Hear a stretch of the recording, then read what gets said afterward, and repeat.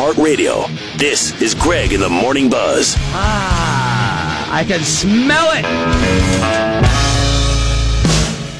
Ladies and gentlemen, this is a yearly thing.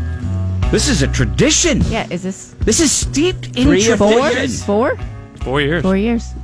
Ladies and gentlemen, our friends from the New Hampshire State Liquor and Wine Outlets, New Hampshire Liquor Commission, our friends at Jack Daniels are here. Just take it in.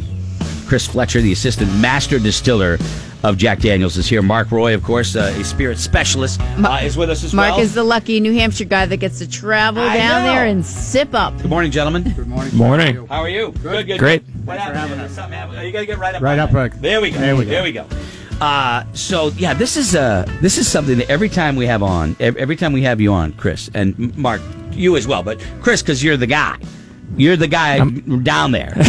People get excited, and I'm always like, they go crazy over you, like you're like a whiskey celebrity. Well, I think Jack is the celebrity. I'm just the lucky guy that gets to help pick the barrels with Mark, and get to come up here every year and enjoy some whiskey with you guys. I've seen they got a TV commercial, right? They show a bunch of people outside, right? That's right. Is that real? Yeah, they actors. They filmed that actually in my backyard.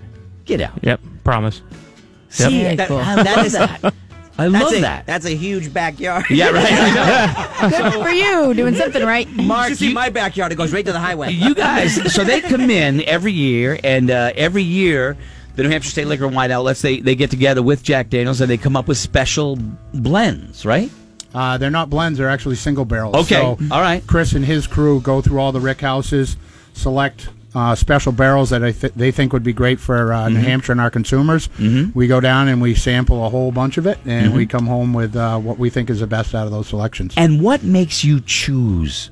What makes you make a selection? Like, what are you looking for? Obviously, I'm not the guy that can discern what tastes like what when it comes to this, but a knowing person does. What do you look for? Well, it's actually, a lot of people ask me that question, and the more barrels that I buy, the easier it is.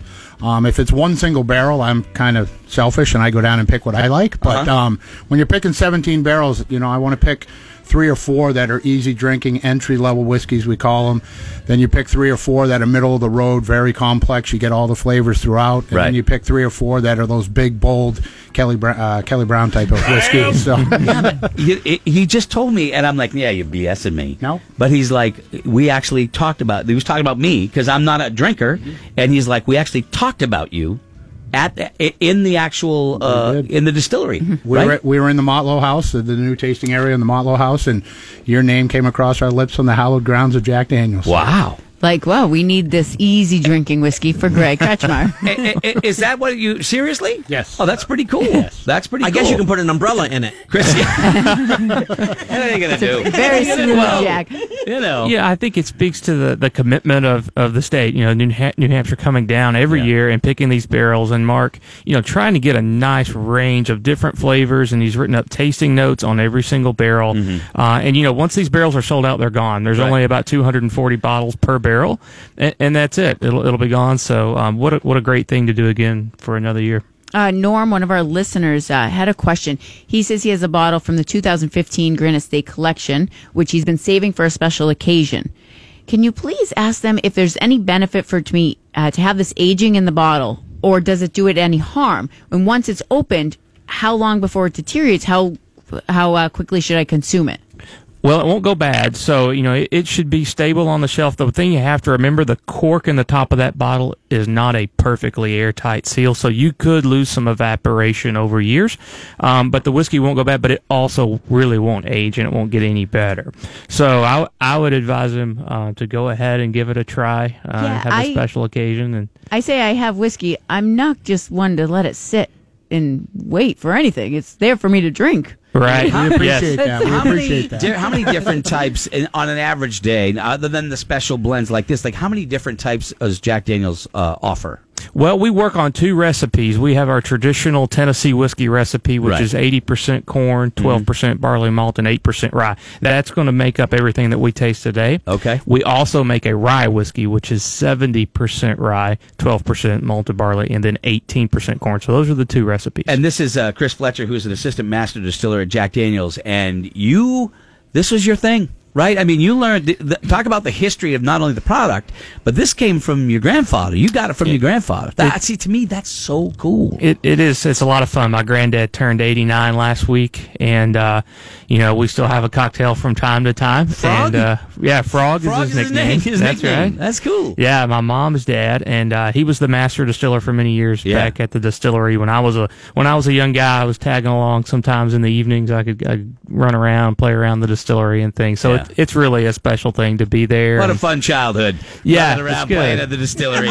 That's great. It looks cool though. What do you got, Kelly? With the Jack Fire and some of the other flavor, those technically, Chris, aren't whiskeys, right? That's correct. Yes. What do you call them? That's actually a distilled spirit specialty, we call it. And so whiskey is an ingredient. So we'll take some of our standard Old No. 7 Jack Daniels and then mix it with some of the honey or the cinnamon for the fire. And so they're basically, ready to drinks. People like cocktails and things. You can just chill these, right out of the bottle. It's a fantastic drink. So now, Mark, are you guys doing appearances? I know every year you guys, when you come up, do appearances and people can come out and meet Chris. Is that happening? I don't know the answer, so I apologize if it's no. That's a great question. We certainly put Chris to the test when he comes up here. He's only here for 3 days, so this evening he's actually doing an event, a beer and whiskey event over at the Bedford Village Inn. Mm-hmm. You can go online and get tickets for that or call them directly. There still are some tickets available. Tomorrow from 3 to 5 at our Store 50, our superstore down in Nashua.